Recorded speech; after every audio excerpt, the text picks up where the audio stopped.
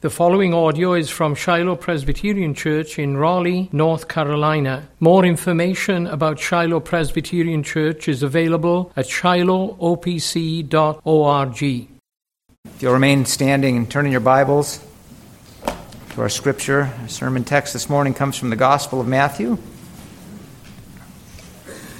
Taking a couple of weeks away from the sermon series, but we return picking up in chapter 12 and verses 33 through 50, the end of the chapter. And so let's look to God's Word and worship Him by giving careful attention to its public reading this morning, Matthew chapter 12, and beginning in verse 33. Either make the tree good and its fruit good, or make the tree bad and its fruit bad. For the tree is known by its fruit. You brood of vipers, how can you speak good when you are evil? For out of the abundance of the heart the mouth speaks. The good person out of his good treasure brings forth good, and the evil person out of his evil treasure brings forth evil. I tell you, on the day of judgment, people will give account for every careless word they speak. For by your words you will be justified, and by your words you will be condemned. Then some of the scribes and Pharisees answered him, saying, Teacher, we wish to see a sign from you. But he answered them, An evil and adulterous generation seeks for a sign, but no sign will be given to it except the sign of the prophet Jonah. For just as Jonah was 3 days and 3 nights in the belly of the great fish, so will the Son of Man be 3 days and 3 nights in the heart of the earth. The men of Nineveh will rise up at the judgment with this generation and condemn it. For they repented at the preaching of Jonah, and behold, something greater than Jonah is here. The queen of the south will rise up at the judgment with this generation and condemn it. For she came from the ends of the earth to hear the wisdom of Solomon, and behold, something greater than Solomon is here. When the unclean spirit has gone out of a person, it passes through waterless places, seeking rest, but finds none. Then it says, I will return to my house from which I came. And when it comes, it finds the house empty, swept, and put in order. Then it goes and brings with it 7 other spirits, more evil than itself, and they enter and dwell there. And the last state of that person is worse than the first. So also will it be with this evil generation. While he was still speaking to the people, behold, his mother and his brothers stood outside asking to speak to him. But he replied to the man who told him, Who is my mother and who are my brothers? And stretching out his hand toward his disciples, he said, Here are my mother and my brothers, for whoever does the will of my Father in heaven is my brother and sister and mother. Amen. Thus far the reading of God's word. Let's pray together and seek his blessing. Lord, we do come to you indeed, and we pray and ask that you would come and work in our hearts this day. Father, open up our eyes that we might behold wondrous things from your law. The Queen of the South came from the ends of the earth to hear the wisdom of Solomon. Help us this morning to look to Christ and to find in him that one who is infinitely greater than Solomon or anyone or anything in this world. Father, may we then run eager unto him and be willing to receive and to hear and to believe and to obey his blessed voice this morning. We ask for this in Jesus' name. Amen. Please be seated.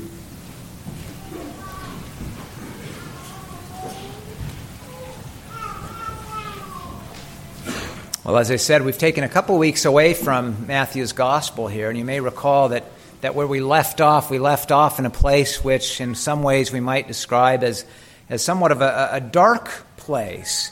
Dark in the sense that it was one of those difficult texts, not easy to understand, those words about the blasphemy of the Holy Spirit. I'm quite content that it fell to Pastor Holst to preach that text. But also dark in the sense that we find there some of the most sobering words of warning in the Scripture. I mean, what could be worse than to think that you're in the place where you've committed sin that will not be forgiven? But of course, as always, God's wonderful light shines amidst the darkness, and Pastor Holst showed us how that warning came in that context of Matthew's gospel revelation of the Messiah, who was that, and we heard him described as the chosen, spirit-filled, tender, caring Savior who brings justice and hope to the nations.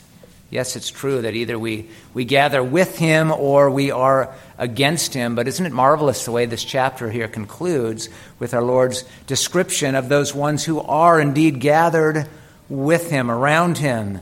Nothing could be worse than to be his enemy. But friends, what could be better than to be those who, as our Lord describes them in our text, are my brother, my sister, my mother, to be the family of Christ. And what I'm going to suggest this morning is that we really are learning about what it means to be and to live as the blessed family of the Messiah all throughout this entire chapter. We learn about it by way of contrast with those who are here challenging Christ. I want to suggest that that's what we're taught this morning. We're taught about the family of Christ and their good fruit. That's our message this morning. This passage teaches us about the good fruit of Christ's family. I want to unpack that message by simply noting three things about Christ's family members. We're going to note this morning that number one, out of Christ's goodness, they produce good. And then secondly, that they are content to receive Christ's signs. And then lastly, we will see that they will rise up with Christ at the judgment. So let's begin then with that first point. Out of Christ's goodness, they produce good. Again, we learn this by way of contrast. Contrast with what we are without Christ. And we see that in verses 33 through 37. Some commentators actually see those verses as going together with the previous section beginning in verse 22. The question is, how could these religious leaders commit such an unimaginably horrendous sin of attributing the good Spirit-wrought works of the Messiah, attributing those works to the devil? Well, Jesus answers that question, doesn't he? He answers that question by taking us to the very heart of the problem, as the old saying goes. The heart of the problem is the problem of the heart. These ones are indeed a brood of vipers, but that's not just name-calling. This is a description of what they are by nature. They cannot speak good, for they are evil. And they're stored up in their hearts in infinite and unimaginably great treasure of wickedness, and it's out of that abundance of the heart that the mouth speaks.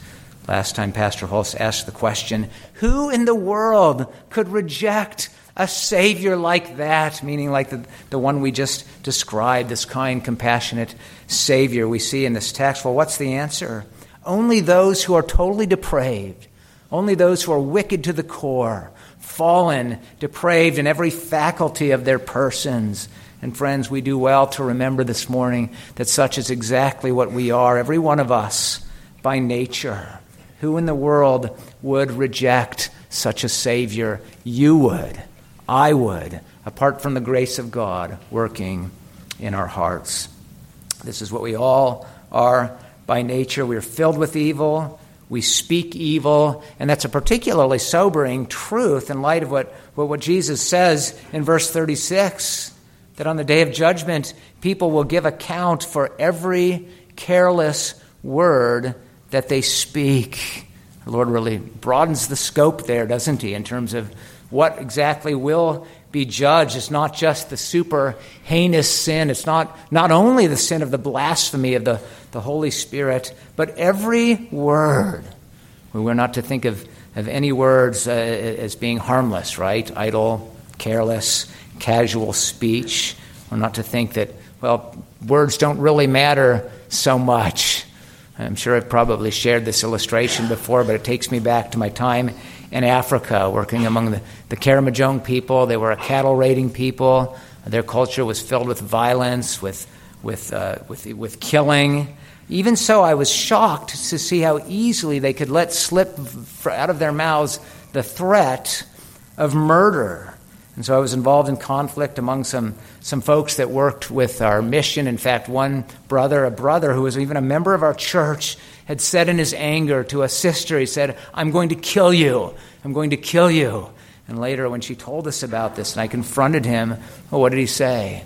Well, we say that, right? The Karamojong speak that way. We don't really mean it. I suppose it's not so different from the way our children sometimes respond when we confront them about something evil, something nasty that they've said, and they say, "Oh, I didn't mean it, right? I was just joking, just joking." We can all act like children that way, I suppose. But our Lord teaches better, not only better than to act that way and to speak that way, but to so justify our speech as if it's harmless and not serious. Our Lord teaches us, verse 34, out of the abundance of the heart, the mouth speaks. Our words reflect what is in the heart.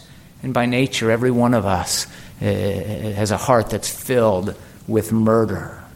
What hope do we have this morning? Only Christ, only the Savior. Again, praise God that this is part of Matthew's revelation of Jesus, the Christ, the Son of David, the Son of Abraham. Praise God that Jesus is that one who never once spoke a careless or an idle word, that even his good works spoken in this text, they're part of that perfect righteousness which he worked out for our benefit, that righteousness which we needed, that righteousness which is imputed to us by grace through faith.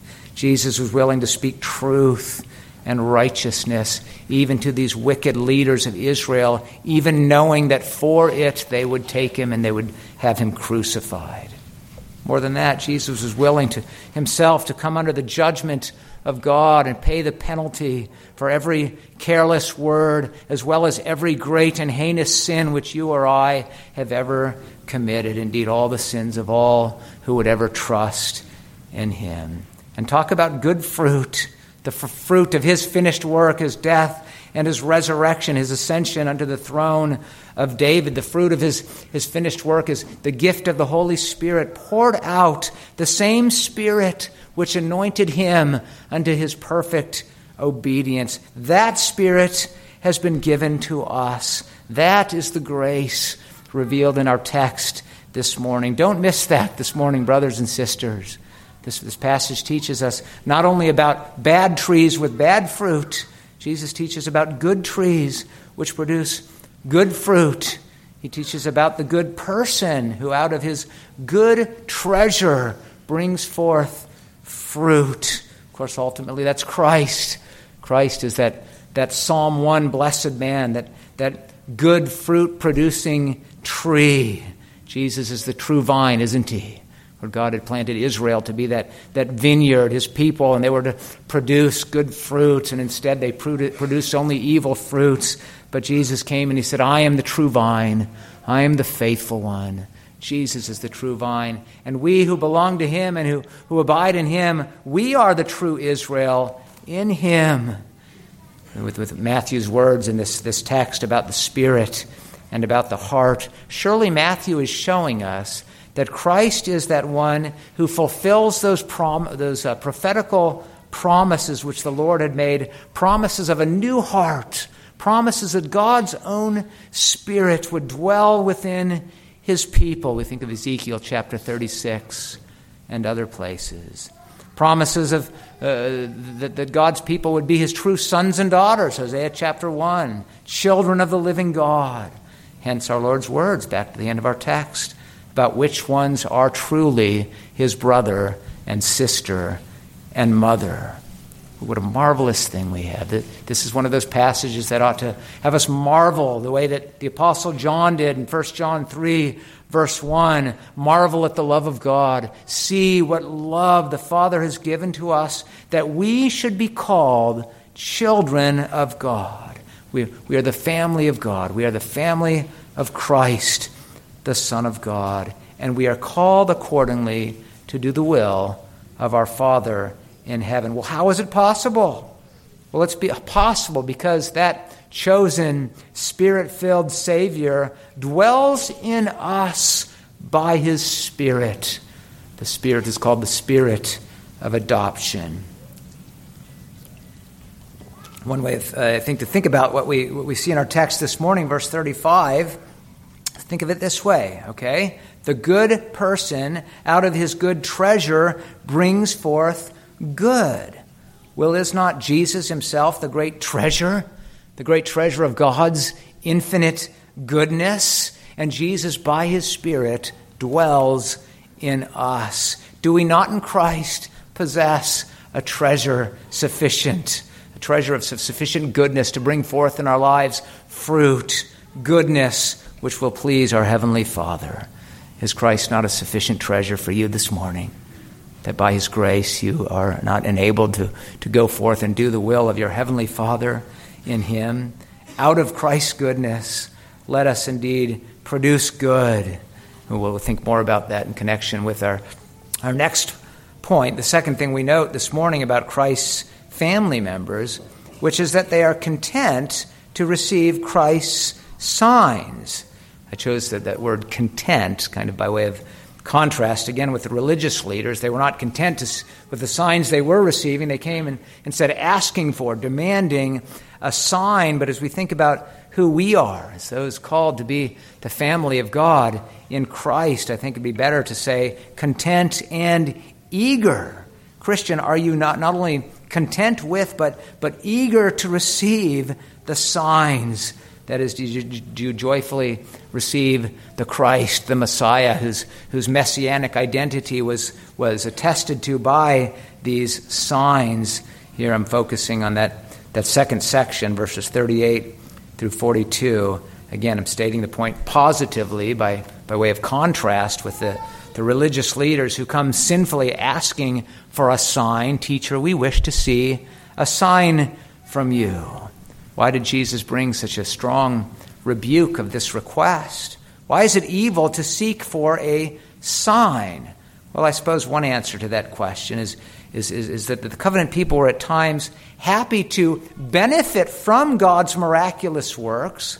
They were happy to be blessed by the signs in that sense, but they would do so without those signs, those works, moving them to trust and love and obey the Lord.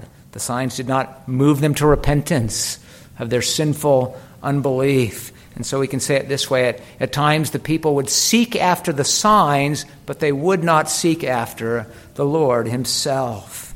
That was a terrible problem, of course, during the wilderness generation, and it continued to be a problem even up to Jesus' own day. We might think of John chapter 6. The way the people, they were very pleased to benefit from those feeding miracles, right? They were happy to fill their stomachs with that bread, but they did not feed by faith on him was the true bread who had come down from heaven. And I think the point of the warning which Jesus gave, particularly in verses 43 through 45 of our text, is very much connected to this idea. So we're warned there that a man might very well benefit from one of Christ's signs. He might have a demon driven out of him, only later to be replaced by 7 more. Those are interesting words we have there, a bit hard to understand.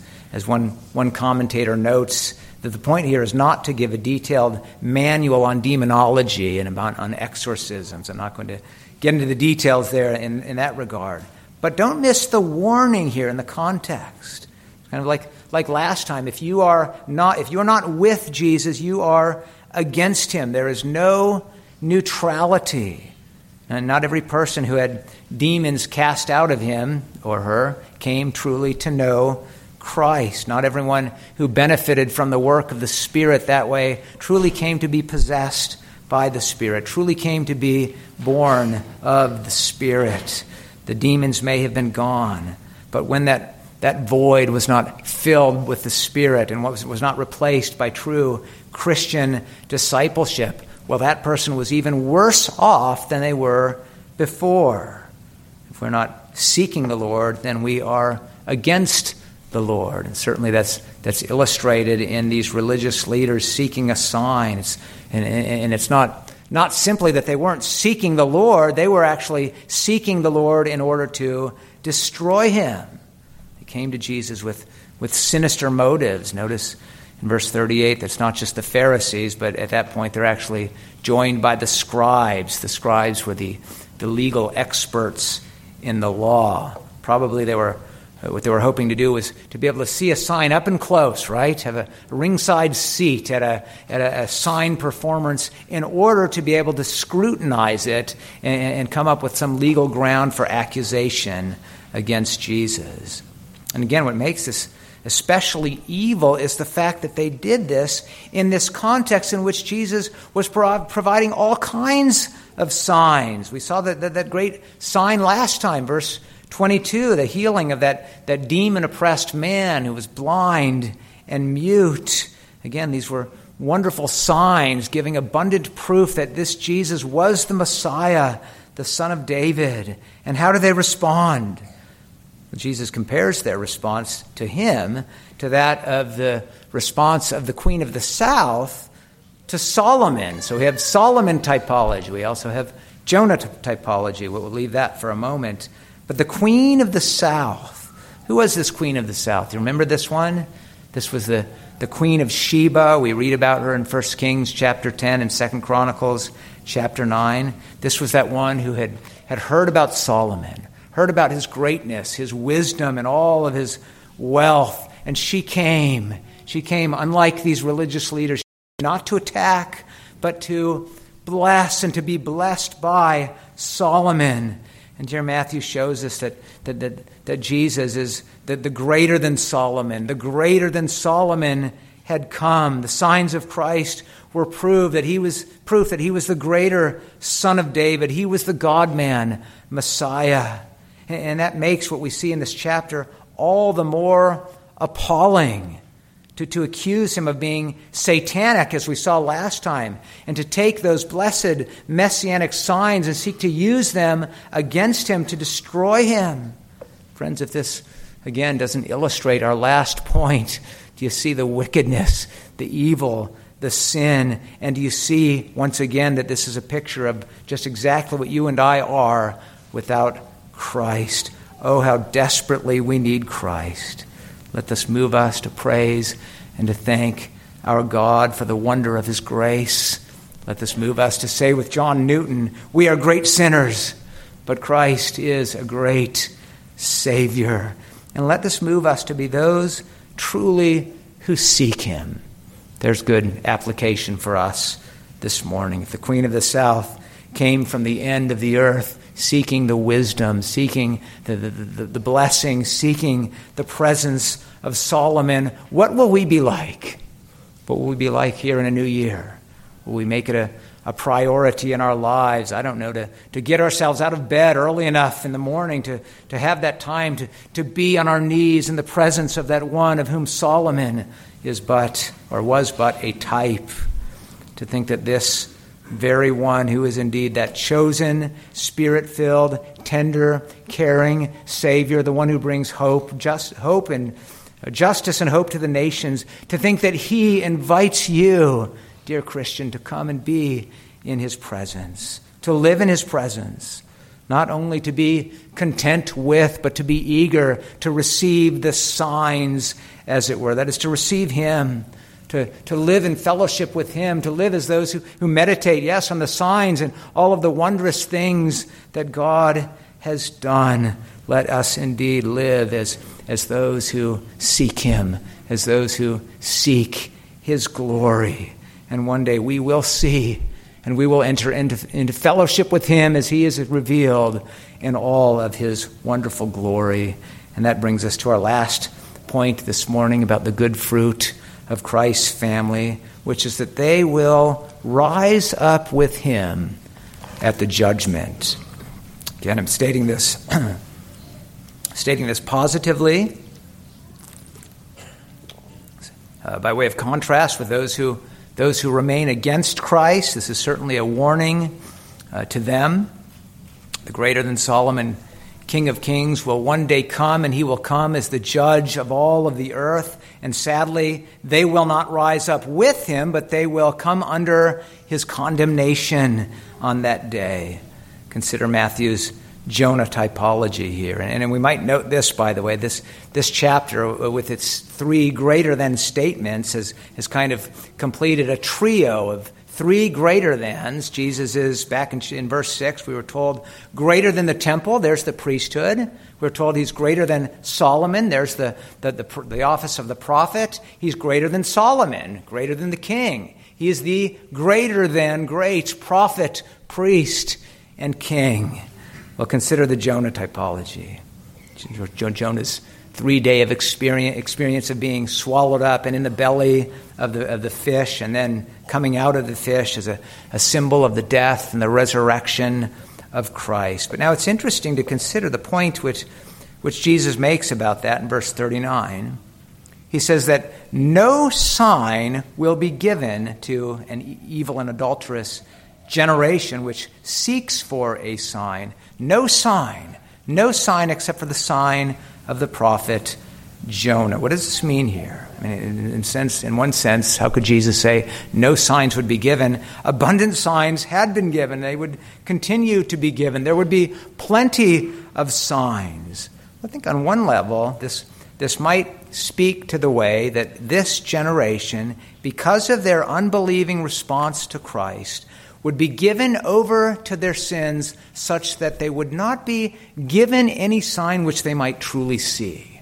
They would see, but they would not truly see. We'll see in the next chapter how Isaiah's prophecy is fulfilled in this generation. Seeing, they do not see. This brings a general warning about those who refuse the gospel. Sadly, there are those who do not see, that is, they do not see spiritually in faith, and they never will until Christ comes again. Christ comes again in glory. The sign of Jonah is not only about Christ's suffering, it's about his resurrection, and it's about his coming again in glory. And for many, sadly, that is the only sign that they will ever see. He will come again, and at last they will finally see it. They'll perceive it, that Jesus truly is the great one. He is the King. They will see his greatness. They will see his glory. But at that point, it will be too late. The people of Nineveh repented at his preaching. Well, what will happen to those who refuse to repent in response to this greater prophetical word of Christ himself? They will see, I think we can say they will see the sign of Jonah, in that for them, Jonah's Nineveh preaching message of destruction will at last come to pass. And so this is a serious warning that goes to any who have not responded to the gospel, who have not believed. But see it, friends, this morning, not only as a warning, but it's such a kind invitation. The Bible says, "Seek the Lord while he may be found. Call upon him while he is near. Let the wicked forsake his way, and the unrighteous man his thoughts. Let him return to the Lord, that he may have compassion on him, and to our God, for he will abundantly pardon." Isaiah 55, 6 and 7. We praise God that for all who trust in Christ, for those who are the family of Christ, that we will find on that day that he is not against us, he is for us, he is with us. We will rise up. That's an amazing thing. Rise up with him when he comes in judgment. I think the idea here is not simply that the biblical testimony of the Queen of Sheba and of the repentance of the people of Nineveh, it's not only that biblical testimony will serve to condemn those who have refused Christ. I think that's true, but it's more than that. I think that this goes along with what Paul writes in 1 Corinthians chapter 6, verse 2. The saints will judge the world. We don't know exactly what that will look like, but we know that we will be there with Christ. And just think about that. What a blessed thought. There together with that Queen of Sheba and the people of Nineveh who repented, and you and I and all who have ever believed, we'll be there with Christ when he comes and he judges the living and the dead. We'll be there giving our amen, yes, as he condemns the wicked. That is a sobering thought. But in closing this morning, looking again at the conclusion of our text, it's one that should encourage us to embrace Christ, to delight in knowing that we are indeed counted as his spiritual family, even amidst a world that opposes him. We know that this gospel we embrace is not a gospel which is well loved by the world. We live in a world which either mocks our belief in God, or if they do believe in God, they basically would like to think of him as a God who winks at sin, and in the end of the day, he'll throw up his arms and he'll just let everyone into heaven, right? As long as you're basically a pretty good person, sort of, right? The world mocks the idea of the need of a sin-atoning death and of a true bodily resurrection of Christ and of the idea that he will return in glory. They hate the notion that he will come and he will judge the world by this gospel. They hate the idea that his true children are only those who embrace the Savior and receive his word and seek to live in obedience to his commandments. The world hates that message, and they will seek to intimidate us and pressure us to compromise that message, or at least keep silent about that message, right? It's fine to have your faith when you're gathered among your people in church, but don't you dare try to bring it into the marketplace of ideas. Don't you dare to expect to have your views to having any kind of influence on society once you walk out the doors of your church, leave your faith behind you. To such intimidation, how shall we respond? Let's not respond vengefully. The Lord says, vengeance is mine. And we're reminded this morning, Christ will judge. Christ will judge, and we will participate in that judgment on that day. Let us not seek vengeance now. Instead, it ought to move us to compassion and to concern for the lost. We ought to pray for them as we seek to share the gospel with them. But brothers and sisters, let us never be intimidated into silence or compromise. We are not the ones who ought to fear. They are the ones who ought to fear. They are the ones who will have to answer to him who is ready to judge the living and the dead. And on that day, they will see. We may be the ones counted as the fools in this world. Fine, let us be the fools. We are fools for Christ. And on that day, they will see we are not fools.